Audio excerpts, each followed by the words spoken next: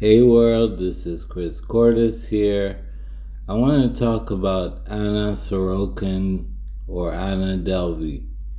Now, she is a con artist and she stole money, she lied about money, she committed fraud, she went to jail, she did an interview, and all I saw in her eyes is zero remorse.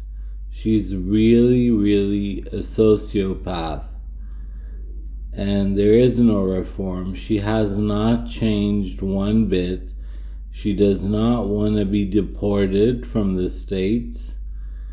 And this is prolonging for nothing, just so she can make money and sell NFTs and do other things to make money. Because if she gets deported back to Germany to her poor family, she's gonna stay poor and she's gonna lose all her fame status.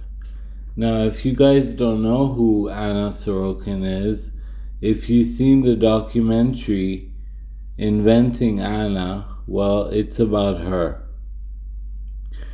I really think she's a sociopath and nobody should trust her, and the judge should not cut her any slack. That's it for now, guys. See you later.